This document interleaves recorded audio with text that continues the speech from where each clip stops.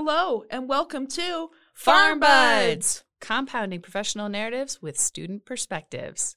I'm Sierra. And I'm Liz. Today we are joined by Dr. Eve Van Wagoner, an ambulatory care pharmacist. Hi, Dr. Van Wagoner. So the first question we have for you is, why did you pursue a career in pharmacy? Well, I came about a kind of a long way around as my first career was actually, my first degree was broadcast communications.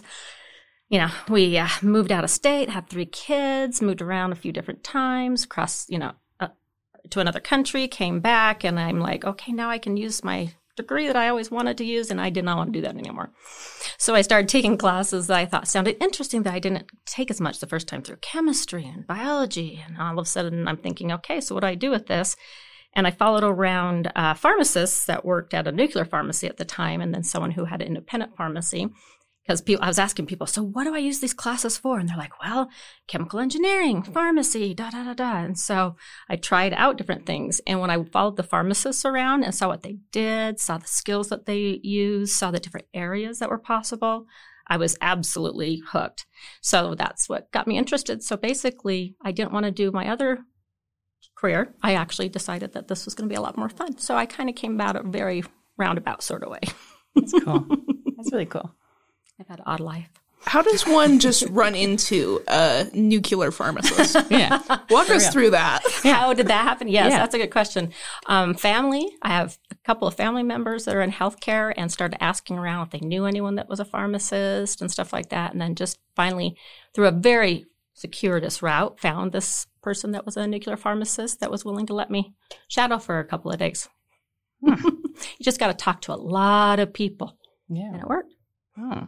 So, that being said, where did you end up going to pharmacy school? Yes. Well, I had a husband who had a career, at that time, a 20-year career or so, and two teenage daughters and an elementary school child. So I played just in Utah. I don't blame you. I was like it was a one-shot deal. It was either going to work or it wasn't going to work. And luckily, I got into the U and was able to go here, which was so fabulous. That's awesome. So then, I guess in your primary career now, what does a day look like to you? Oh, yes. Well, ambulatory care pharmacy is absolutely fascinating because there's so many facets of it. So I sit with the providers, with our doctors. We have internal medicine and family medicine doctors. I sit there's also our nurses, our MAs, our social workers, our care managers. I sit all up with that team in the areas where they see patients. And so it allows me a lot of opportunity as far as to intervene or to be asked questions, those types of things. So I take all sorts of things as they come. I have patients that I see in office that are scheduled to see me. I have patients that the doctors see and say, oh my goodness, we need to get them to talk to a pharmacist. There's this problem or this problem, so I'll see them as a warm handoff. I have patients that I've already started following and helping out with different things. And I do telephone follow-up with some of them, office follow-up with some of them, my chart, which is an electronic means of communicating that's secure. That's all the patient follow-up. So we use the collaborative practice agreements for Utah. You can use a collaborative practice agreement to be able to manage people's medications through under the doctor's name. With being able to write the prescriptions, change the prescriptions, start new prescriptions, stop prescriptions, order labs, do all the education and stuff with it. So I work under those collaborative practice agreements with these patients when the doctors identify an issue or when I identify when I ask to work with somebody. And I can use, the nice thing is our CPA now with ambulatory care with the U of U is a carve out versus a carve in. So we're able to deal with any disease state that is ambulatory care. We're all board certified in ambulatory care. So anything that we feel comfortable, that we feel like is in our scope, that we are comfortable managing, we can manage through that CPA. So we end up doing a lot of different management. Diabetes is always the big one, so we do a lot of that. And so those follow-ups are, patients that are new to me, that I see in the office, that the doctor hand off to me, that I see as they're there, that I call and follow up later. We adjusted your insulin. How's it working? Let's make another change to it. Actually, let's stop that and start this medication. So there's a lot of that CPA management specifically in that situation. But in the course of the day, we also take messages from the MAs. If they come in from patients, they'll route them to us if they're medication related. We get, what we call consults basically from our doctors where they come by and say, hey, I was wondering about this, or I had a patient ask about this, or a patient has this condition. Then they'll ask me what something medication related that they have a question on, so I can take care of that.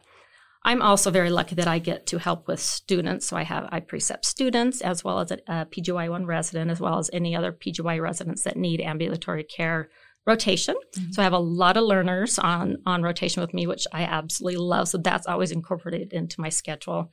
And then I do some teaching and education to also students at the college, but also to our providers in meetings or just by email or something like that. So, and during all of this, I also work with our social work and care manager to make sure that patients have all the resources that they need to help them to be healthy and successful. So we do a lot of coordination between us to help make sure that they have everything that they need resource-wise. There's some things that I just can't help with. And so we bring them in, and vice versa. If they have medication issues that they're working with someone and they find that that's an issue, then they'll bring us in. So it's a really chaotic day usually. It's a lot of fun. Sounds like it. I was just about to say, just do it all. Cow. Is there a bathroom break in between there? Not usually. When do you have lunch? Yeah, when's lunch? Lunch is a very quick salad on the run. Okay. Salads. So we hit on a lot of things there. Yes. But I guess kind of fundamental question is, what is ambulatory care? Because my big thing when I got into pharmacy school is I was hearing all of these different practice areas just shouted out. And I was like, what is the difference between ambulatory care and internal medicine? Because they sound like the exact same thing. Yeah. Well, most people get into pharmacy because of retail pharmacy or hospital pharmacy. That's it. Yeah. Most of these other areas of pharmacies people know nothing about until they actually get in pharmacy school. So I have to spend a lot of time actually explaining what I do, because I tell somebody I'm a pharmacist, they're like, oh, well, that's great. And they go by to see me at the pharmacy and they don't find me. Like, I thought I'd find you. I'm not there. I'm not in the pharmacy. When I go to talk to a patient in clinic, oh, so did you just come up to talk to me? I'm like, no, I'm right here with your doctor so I can help with any of these needs. So ambulatory care basically just typically pharmacists that are ambulatory care pharmacists are somehow embedded with that primary care team or some type of specialty team that's in a clinic. So this is going to be your clinics out in the community. So we have, for the University of Utah, we have South Jordan, Redwood, Greenwood, all of those. Though we have pharmacists, ambulatory care pharmacists in each of those clinics sitting with the family medicine doctors, the internal medicine doctors, and consulting on a few of the other types of specialties and helping to basically provide support for the providers, the MAs, the staff, as well as manage patients, because there's a lot of diabetes out in the community. There's a lot of hypertension, smoking, asthma, things like this that are some of them are very medication heavy. So we help provide resources in one way or another for those patients with those types of disease states that they'll be talking to their family practice and internal medicine doctor about. And then since you're focused on outpatient, how do you make the decision that that's not really included in your collaborative practice? When is it time for patients to seek acute treatment? So we do kind of a similar type of triage that you see your nurses do, your MAs, your doctors do, as far as for the acute care situations, is if they come in, or actually when it typically happens is I've given them a call to follow up on their diabetes, how their blood sugars are doing, what doses they're taking of their medications, how things are working, what questions they have. And I ask, so is there anything else I can help you with? And so if I get I've had this really sharp pain, right underneath my ribs on my left side for the past 3 days, and I feel nauseated and it won't go away. I'm like, okay, yeah, we need to have you go in and take care of something else. So if it's something that's not ongoing and long-term typically, or something that can't be treated by antibiotics at home, something typically like strep or something along those lines, then that's something that we don't deal with. So that would be something that I'd send them on to somebody else. And then there's some specialties that we specifically don't do because they're so involved. We have pharmacists that actually manage those specialties only. Things like HIV, rheumatology, stuff like that. We actually will do some of that peripheral stuff, especially if it has to do with everything else that we're dealing with at the same time. But they'll typically go to specialty pharmacists for those types of situations. So I guess in general, just so why ambulatory care? Was there something before ambulatory care? Was it retail? Tell me about it. Actually, it was hospital. I thought I loved the adrenaline rush that everybody gets for hospital. Yes. No, I found out I didn't like that adrenaline rush. It starts to get a little draining, I think, exhausting. after a little while. Yes, I worked hospital as an intern when I was in school, and I realized, first of all, the rush was too much most of the time. The other thing is I didn't get to know the patients. I'd go by their rooms and I'd make recommendations or talk about things, drop things off. And I'd see them one day and I'd come back for another shift 2 days later and they were gone. I'm like, what happened to them? I don't know. They were, discharged or something. I'm like, well, what happened to them? And it drove me crazy. Yeah. So I finally left hospital as an intern and went to an independent pharmacy and realized that you got to see people week after week and you got to know about them and see how well they're doing and make recommendations and find out how it turned out and be able to, learn about their kids and their vacations and stuff. And I guess I found out I was a real people person about that point, realized, yes, this is something I want to do, something where I can have long-term relationships. With ambulatory care, you definitely do that. I've been working at the same clinic for about 8 years now, and I see the same patients over and over and over because, there's always something coming up and something that we can help with. I have some coming back to ask to work with me, even though their doctor hasn't, necessarily, recommended it for any reason. And it's just fun because you really get to see long-term effect of what you're doing and how you're affecting people's lives. So I love it. So we obviously know she enjoys what she does. That's something we don't necessarily need to ask. I mean, yes, you can see that. Yes. You can see that. So, okay. So then you did mention, how you're a preceptor and you talk with PGY1s, but, so I guess in general, what other kind of educational trainings or what kind of role do you play in terms of pharmacy students and pharmacy school, if any? Yes. I love working with the college and the students, residents, everybody. So I take as many opportunities as I can to work with the students. So I become an adjunct faculty member because of the amount of students I take on rotation. And I do a couple of lectures in the OTC class on family planning, which is one of the things I just absolutely love. It's one of my heart's desires. And I try to, make sure that I come to different recitations and I help with any types of panels that they do. I try to just stay involved as much as I can in what's going on at the college without being a faculty member so that I can be there to teach. But the other thing is when you deal with students, they have an enthusiasm, they have a love for learning, and they're learning the latest information and they love to share it. So I end up keeping myself up to date. I end up keeping myself excited. You students are great for that. Yeah, we definitely get We're the walking information. We're walking information. Yes, it is so nice. I learned so much from the other side. Yeah, new diabetes clinical guidelines coming out. I know. In January. Around the corner. Mark your calendar, set alarms. It's going to be huge. So how do you balance your responsibilities at the college with your clinical practice? Yes, that's taken some practice. I found early on that as pharmacists, we're not really good at knowing our boundaries and saying no. We tended to say, yes, I'll do that. Yes, I'd love to try that. And we tend to overdo. So I found I was doing that way too much at the beginning of my career. So over time, I've learned to kind of set those boundaries of, okay, it's a certain time I'm heading out and I'll figure out everything else tomorrow. And that's the other great thing of ambulatory care. Nothing's an absolute emergency. Most of it can wait till tomorrow. So when I started taking on things at work and then adding students to it and teaching to it, I got really overwhelmed until I started setting those boundaries. And actually, that's just been great is I just know when to stop things. And if I start realizing that I can't do that, then I start cutting back on things. But so far, I haven't had to do that with too much. So that's nice. And I'm so glad that you mentioned that because as healthcare providers, it's so hard to care for other people when you don't take care of yourself first. We're really bad at that, and it's something that we all need to take a step to look at kind of how our life balance is working and make sure that it's where we want it to be. And some people want to work all the time, and that's great, but that's not everybody. And so we need to figure out how to do boundaries. I need a self-help book in that. Oh, we all do. Somebody write one.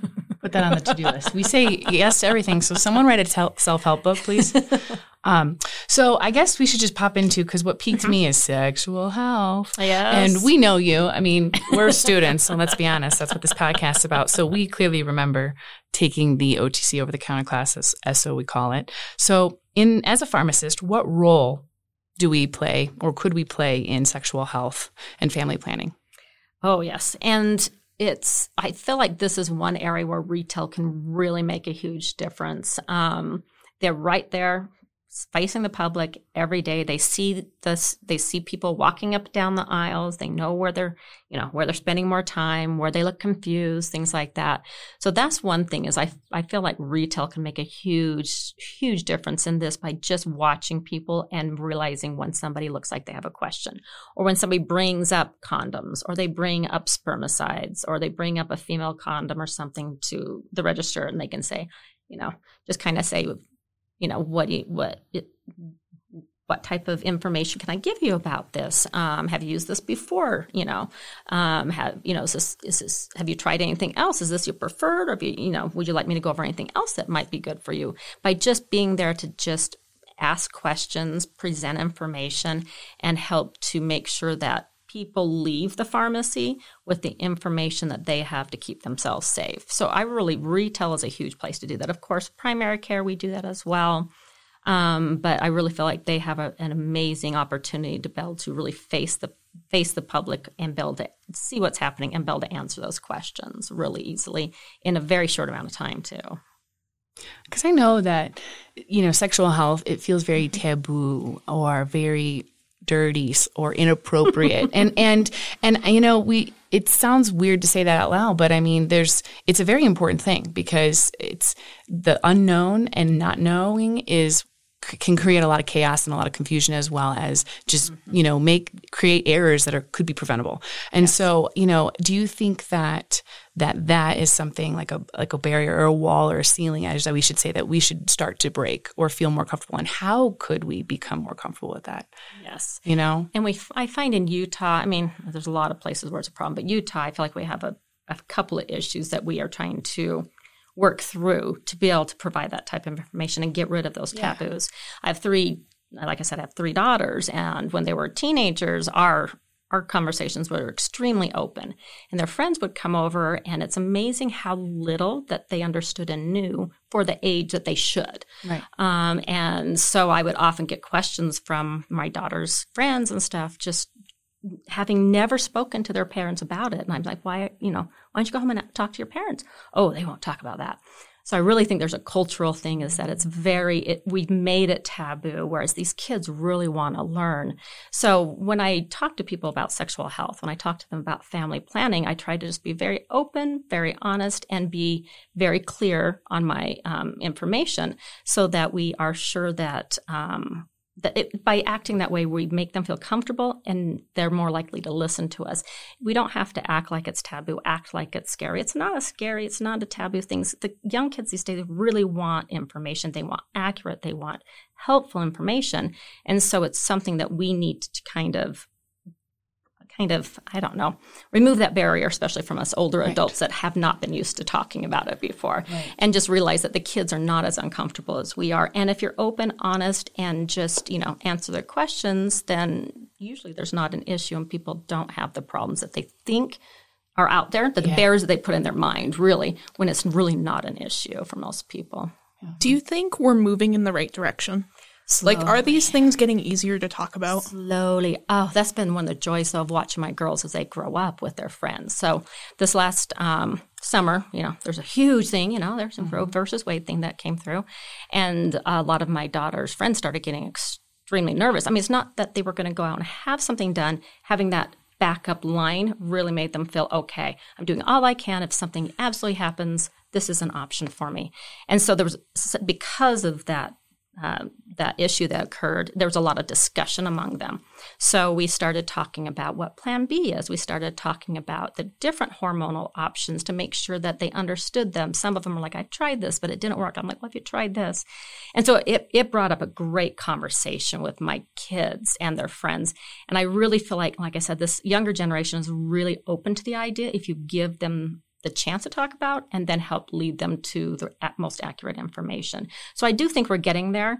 I just think it's just going to be a long, slow process, as this type of thing usually is. Yeah, I totally get it. And I think with the current political climate that we're experiencing right now, it really shed light for me on how important it is for healthcare providers to educate on proactive measures. Yes. That both consenting partners can take. Yes, and that's another thing is I found that I've been surprised how the young men have gotten into this conversation and how I've been able to provide information for them that just things that they never even thought of. It doesn't affect them, some of these issues. And so having these conversations and being open and talking about them and having the issues out there that lead people to talk about it really helps make a difference for us to talk about. And healthcare workers, we're the ones that get this information. We're the ones that are taught this information. We're definitely the ones that should be handing it out as well.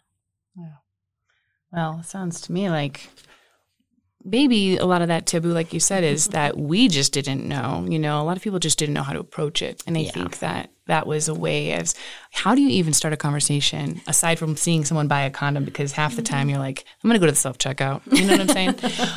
Or I'm not going to buy that at the pharmacy. But I think it is important that the pharmacists are challenged with that. And I do appreciate and I hate to say aggressive, but I do appreciate the aggressive and the open of kids and young adults today, because without that, I don't know if we would be even moving in any direction. Yeah. And that's a question I get from students all the time when we're talking about the subjects, like, well, how do I approach it? I'm like, you just head on approach it is really the best way of doing it. You're a healthcare worker. Somebody's asking questions. Somebody has a certain situation. Somebody looks confused. They kind of expect you to ask questions and help them. So just do it. If you're comfortable, if you're honest, if you're, giving just wanting to give it information and educate, they're going to not be as uncomfortable about it. So really just straightforward. I find that people expect healthcare workers to talk about these things. They're rarely shocked that this is a conversation that they're going to have. Mm-hmm. I think a lot of it may be things are only awkward if you make it awkward, right? Exactly. So sometimes you just got to dive right in. So I think that's really great. So what do you think the future of pharmacy looks like? Oh, geez. It's changing daily. It's already changed so much. Lunch breaks, that's for sure. No. Lunch breaks, bathroom breaks. I'm just kidding. It is. We're going to be used more and more as, I hate this term, but basically a mid-level provider. We are in a shortage of doctors, especially when you come to primary care, family medicine, internal medicine. Your MDs are really coming up short. We just don't have enough of them for our population. And so you're looking at these other options. And I think pharmacists are continually going to be brought in to help to kind of fill those gaps, which we already are. But I think it's become even a bigger issue. So we'll be even more relied upon eventually. Do you see those gaps mostly outpatient or inpatient? Well, outpatient's definitely what I'm more familiar with. Right. But definitely, as we saw with our whole recent COVID pandemic, is that, that's another situation where pharmacists were getting really pulled in. They were really taking people in the hospital and trying to spread them as thin as they could, trying to get all the information. We were on the go learning about a major crisis with huge implications, as well as different possibilities for vaccines and treatments. And pharmacists were constantly updating their knowledge and sharing that with teams. And so that was that was in the hospital, and that was outpatient as well. So I think we're going to be pulled in more and more to provide education and support at all levels. But I really see that in primary care right now. Yeah. And I can definitely say the pandemic was absolutely devastating. But as a student, it was very interesting to see the science happening in real time. Yeah. And we were in the classroom reading these primary literature articles with our professors. And I thought that was a very interesting way to learn, quite hands-on. Yes. And they were open published. You got them as soon as they were out. Everybody was able to go through them, hash them through. It was really interesting to watch the process as it unfolded, basically. Mm-hmm. So I guess in your career then, do you have an achievement that you're most proud of? Oh, that's a tricky Aside from graduating pharmacy school. Oh, just making it through was great. That was an accomplishment with 3 kids. For sure. I feel you. So that, honestly, is probably one of the bigger ones. But I really, one of my pride experiences is being able to teach the OTC, lecture and family planning, is because I had taught my daughters and we had changed the discussion around us in our families and things like that. And to be able to pass it on to students in some way has been a great opportunity for me. And I absolutely love doing it. So that's a big one besides graduating with, kids at home as well. I can say that I have yet to meet someone that is as passionate about the HPV vaccine as you are. Yes, true. Oh, the amount of boyfriends we've got to get that. So I guess too, if for the public listening and for students, what is one thing that you wish someone, aka anyone in the public, a friend, a family member, or even a patient or a prospective student, what is one thing you wish they would know about pharmacists in general? That we're not just in the retail pharmacy. We have great pharmacists there, but we are everywhere. We are in the hospitals. We are in the clinics. We are in nuclear pharmacy. We have independent pharmacies. We're in drug information. Some of our people are taking care of the drug shortage information and making sure that the national information's out there so people know where it's going. We're definitely anywhere there's medication, questions, concerns, management. That's where pharmacists are, and I just don't think that most people are aware of that. So there's a lot of opportunities and options, and I think as time goes on, it's going to get just more robust as far as the options that we have. Are you ever at a dinner party and you tell someone that you're a pharmacist that works at a clinic, and they're like, "No, you're not." Yeah, yes, for real, all the time. Yeah. It's quite entertaining. So you don't just count pills? Yes, I get that one all the time. Yeah. You count pills. I'm like, I actually don't touch pills. There's some great pharmacists that do that. We don't just count by 5s all day. Is that what you're telling me? If you go look at the pharmacy, I'm just not going to be there, but that's where I work, I swear.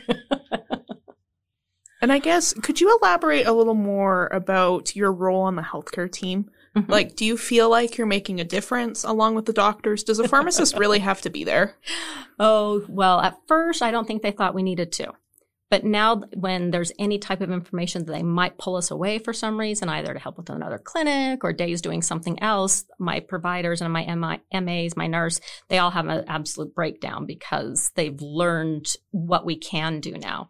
Is they didn't realize that not only could we do the management through CPAs, diabetes, hypertension, osteoporosis, all of those, not only can we do that management with their patients, not only could we help do a comprehensive review and get lists accurate and make sure they're appropriate and make sure that they're using the right things. But we also, when the doctor tries to send a prescription for a certain thing that isn't going to work, they're sending it from Mounjaro and it has to be specific doses and things like that. We've been able to come in and say, oh, that's not how you do this. You have to do it this way. Otherwise, we're going to hear back from the pharmacy because they're not going to fill it with that. So we've been able to do a lot of education and not just take some the load off them, but provide education so that makes their job easier. So we get less pushback from other areas. So it's become quite interesting. If doctors will start working at our clinics partly because we have the teams we have. Have you noticed a shift in the attitude about how other healthcare providers feel about pharmacists since you've started? Yes, even it's just been 8 years that I've been practicing, and we've seen this shift. So when I started at South Jordan, we actually were in the pharmacy, so we were doing MTM type pharmacy out of consultation rooms out of the retail pharmacy, which was great. But when we had to talk to a doctor or the doctor had a question, it was really tricky. So they actually moved us up the second year I was there to sit up with the providers, and that totally changed the dynamic of what they thought we did and how they used us. Because I know what goes on in the pharmacy. I've done stuff there. I can look into things. I have friends I can ask questions from. We call down. But being up with the providers, I can provide a whole different level of education and management that we couldn't do from where we were. So it's been a definite shift on what they want from us. Because before they just give referrals, take care of diabetes, take care of diabetes, take care of diabetes. And there's really no other information or education we provided. Now that we're up there, I'm constantly answering questions. I'm constantly catching things that the MA say and go, oh, no, don't write it like that. Or, oh, there's a PA for metformin. Oh, there should not be. There's something wrong with that. Even little things like that has made a big difference on how they work and how they approach things. And so it's made jobs easier for them as far as that. So there's the whole CPA management side, but there's a whole just drug information side. How do you feel that your time in the clinic is managed? Like as far as how it's divided between talking to providers and talking to patients and maybe some of the running test claims at your workstation, that sort of thing? Yes. Luckily, we have technicians with our clinics that do that do test claims for everything. And they call our patients to gather information, to set up appointments, things like that. So it's really nice because that's been offloaded from us so that we can provide more education and more time with providers and answering questions from MAs. So I'd say for my clinic, I'm probably about 75% of the time on the phone or in an office with patients in some way, or answering, electronic messages, things like that from patients. I'd say that's probably about that. And the other 25 is somehow drug information, messages that are sent to me from MAs, what I hear behind me that I jump in on because that just doesn't sound right, things like that. And it changes if I have a resident or student or things like that, of course. But that would be the general breakdown, I would say. So I guess we can go back to, just from a student perspective, right? In terms of your, role teaching this public health, sexual health, and family planning for this over-the-counter class that we take here, at least with the U. My question for you is, students that are taking that class, how from the moment that you start teaching family planning, is there a sense of apprehension or fear? And does that change at the end of your section that you've taught? Oh, yes. When I first walk in and because I start with the big pictures of the genitalia, so we make sure that we have. Yeah, that's a good place to start. You remember that? Yeah. Yes, you got to know what it looks like if you're going to talk about it, right? Everyone's face is like... And that's how I start. Today? Yeah, I kind of introduce myself and go right into that. And so, yes, I see automatic, especially in Utah, and a lot of our Utah students, and I think it's a bit of an overwhelming shock for some of them. And so, so there's that definitely an apprehension of, oh my goodness, how do I talk about this? This is not okay to be talking in a situation like this. And you can see it on everybody's faces. But then as we get going, because of my interesting stories and experiences and stuff like that, it seems like I can put people pretty much at ease as we get through that. But the best part is when we start for the second lecture at the end, when we get out all of the actual products and start working with them, that's when I see all the students really kind of, okay, oh, this is something I can totally touch and see and feel and smell and know how it works. And so it's amazing how everybody just kind of eases right in once we get to that. So I bring in cucumbers and I do. I was not prepared for those little Starbucks cups. Oh, the Starbucks cups for the vaginas. Yes.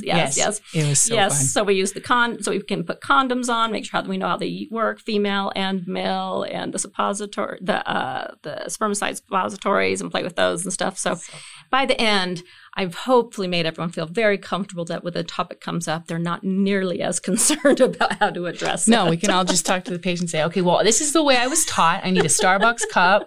I need this. Do you have a cucumber by chance? No, but the reason I brought that up is because, as you know, we're students and you were one of our instructors. And I do remember a slide. And you were talking about something called a galacticap. Yes. Well, guess what? No way. Absolutely. So for those that are listening in, I took a very long time to get this, but I did actually finally get a hold of this company. And now you have galacticaps that you can show for this coming up semester. I was actually just looking at ordering everything. I started sending things to Nick, and I hadn't quite gotten to these. It took 6 weeks. It took 6 weeks? I'm glad you got it, but I got him. Look at that man's face on there. That's awesome. But yes, so now we can add galacticaps to the list, which is, if you know, you know. Yes, and it's definitely one that they're very interesting. They're fascinating to teach about because it's such a unique approach. Very much so. Very much so. Oh, it was a good time. But I turned to Sierra and I said, I'm on a mission. I think I went on right away. And it was still like being like, hey, look, this is what we're coming out. Put your name on the list. And then I waited a week, nothing. And then another week. And they're like, congratulations, we're going to send you some. But then I didn't get any. And then I finally get this creepy white envelope in my mailbox. And I'm like, was it discreet? This is sus. This is really suspicious. And I open up, I'm like, oh, and then I put them in a book, and then I kept them there. That is awesome. Does it say Galacticap really big on the envelope? Honestly, no. It looked like a Larry H. Miller white envelope where you open it up saying, hey, you've been approved for $37,000. Come down to Larry H. Miller for a used car. That's what it looked like on the outside. And I'm like, this is nothing. I don't know. And then I'm like, I'm just going to open it for fun. And there it popped. There was his face. That's what it looked like. And I'm like, yeah. That face is definitely entertaining too. Yes. Was this ever FDA reviewed or anything? No. I don't think it has been to my knowledge. That I've seen. Not to my knowledge either. But for science. For science, yes. They have great reviews from users, but as far as efficacy, I cannot say. We cannot say to that. No. It did come with 2 sets. I ordered 2 sets, and I tried one on a hose, and it's very interesting to watch. Just saying. Well, watering. I definitely want students to know about this because I can just imagine somebody coming up and asking, so I heard about. These are things that they have to know about just in case. It was a top Google hit for sure. And there's so much misinformation out there. It's very important that healthcare providers know about that. Mm-hmm. Absolutely. Yeah. And that's one of the things that I'm so happy about with being able to teach that is I just feel like there's so much that people don't know, aren't taught. And honestly, I was married probably 20 years before a lot of this really was when I started really getting enough information and go, oh my goodness, I had no idea. So I can imagine other people out there with what their education and information is on it. Mm-hmm. Well, for sure. My parents didn't say it. They told me, nope, you're not even kissing a boy. Yes. You better just down under my roof. I'm like, excuse me, I don't know what that is. Go figure it out. That's most parents' approach, and it's it's not always the most effective. And that was it. It just died, and that was it. That was all. I learned about it in school for 2 seconds. Yep. Oh yeah, and the education's just Oh yeah. It was, and even the teachers were very uncomfortable. I'm like, yeah. Okay. Interesting. We're just sitting there like, can I go to the bathroom? Love to go around and teach at high schools. Yeah. I think I'd say much more than they prefer I say. So that probably would not be an option. There are definitely some words that are off limits in Utah. I will say that. Yes. At least that's what I remember from my high school experience in Utah. Oh, so many things they can't say. One day, slow change. Deep breaths. All right. Faces are a little red. And I guess we'll transition into, and I've been very excited about this question, what advice can you give to someone interested in pursuing a career in pharmacy? Oh, that is an excellent question. First, shadow. Get to know what pharmacy is a little bit before you go into it. I think that's one thing that people don't really know what we're going into. Like we all talked about, is I had no idea how many different areas of pharmacy there were. And so definitely getting into it and making sure that's what you want to do, because this is a commitment. This is not something you go into and go, you know what, never mind, I'm not going to do after all. So you want to know that this is something that you're interested in. But definitely you need to be passionate about helping people. You need to be passionate about constantly learning. That's something my husband always says. He says, you're always learning things. He's an engineer. He's like, Yeah, for real. Our stuff doesn't really change. I mean, he does new things and stuff, but it's not quite the same way how we learn things, especially during COVID. Constant learning. So be sure that you love helping people and be sure that you love learning, because if you don't like to do those types of things, you're not going to like pharmacy. And just jump in. It's hard. It's exhausting, the schooling. It's rough, the residencies, if you go into them, things like that. But it's so worth it at the end. There is so much pharmacy that is so rewarding. I mean, there's just every area you can go into for pharmacy offers something in return as far as what you gain back from the service that you provide, education you provide. So definitely something that is worth the hard work, as long as you know exactly what you're getting into beforehand. For sure. I agree with that. How can you tell that you're making a difference? Yeah. Well, the nice thing about what I do is, because of the ambulatory care approach, is I see someone from hopefully the beginning of what's going on or the beginning of what I can help with.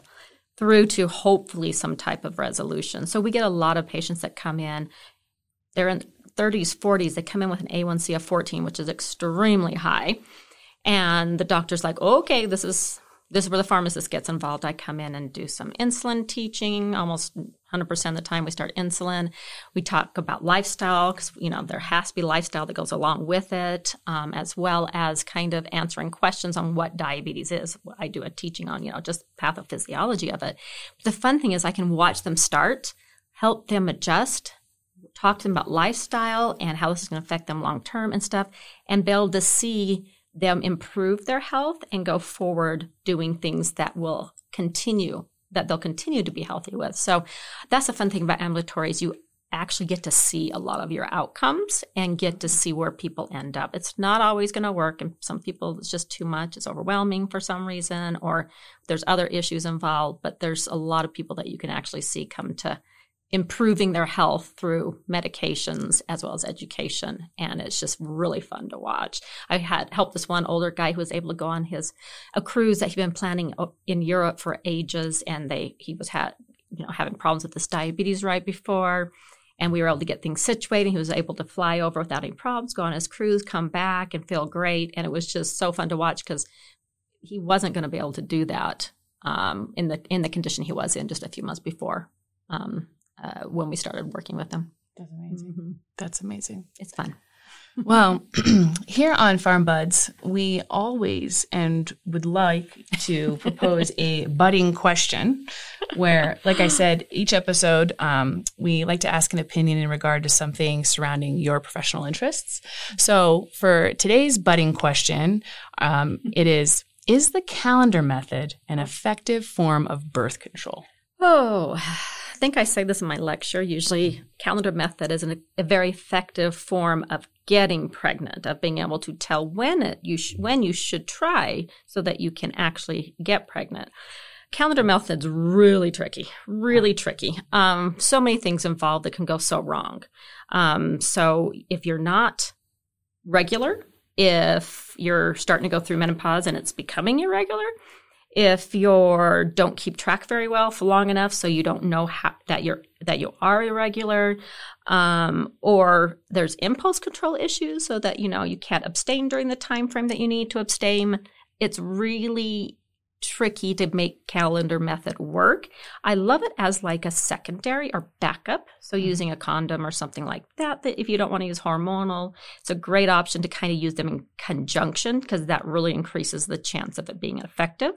Mm-hmm. As well as the calendar method, as you guys know, I'm very much on, we want to have STI protection. Right. And this does not provide that, which in certain circumstances is going to be just fine, but there's a lot of situations where this isn't going to be a safe option for a lot of people. So calendar method's great in very, very specific situations for a very small amount of people and mostly as supplemental to another form of birth control. Yeah, that's not me. I just don't think I can stay that on top of it. Yeah, no. It requires a lot of work, honestly. It is a lot. Your girl can't do that. I don't even know what day of the week it is. Oh, man, the tracking. I track on my app and oh my gosh, I didn't realize how things were so far off because I finally started tracking. I'm like, wow, I thought I was pretty regular. Not so much, apparently. I have no idea. I don't even know what's going on. Longest 28 days of my life. Yeah, seriously. For real. Longest 28 days for sure. I'm like, no. Oh man. It's very time intensive and I feel like there's definitely some impulses that can make it an issue. Although they make cute calendars. That's the only thing I spend most time picking out which one I want, and then it just sits blank, and then it becomes scratch paper. I need a piece of paper. Rip.